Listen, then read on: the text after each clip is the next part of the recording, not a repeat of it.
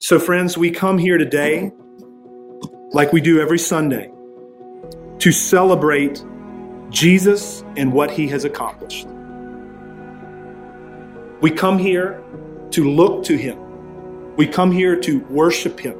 We come here to rest in him and trust in him. Cast ourselves anew upon him every Sunday. What are we coming for? We're coming for forgiveness because we sin. We're coming for righteousness because we don't have it on our own. We are coming for resurrection, for eternal life because we're perishing. And Jesus has secured all of those. Forgiveness, righteousness, resurrection, life forever. He's done that.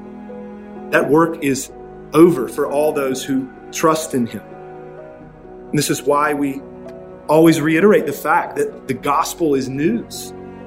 It's news. It's news to be heralded about something that happened, about someone who came, about work that was finished.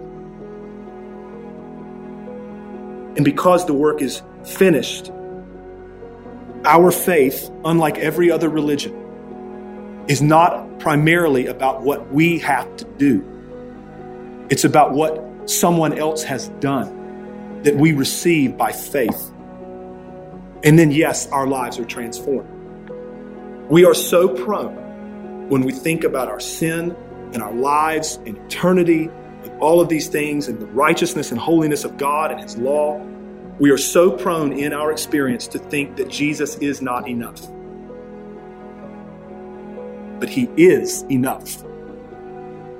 And that's true on Easter, and it will be true on Tuesday, and then on Thursday, and then next Sunday, and we'll celebrate it again.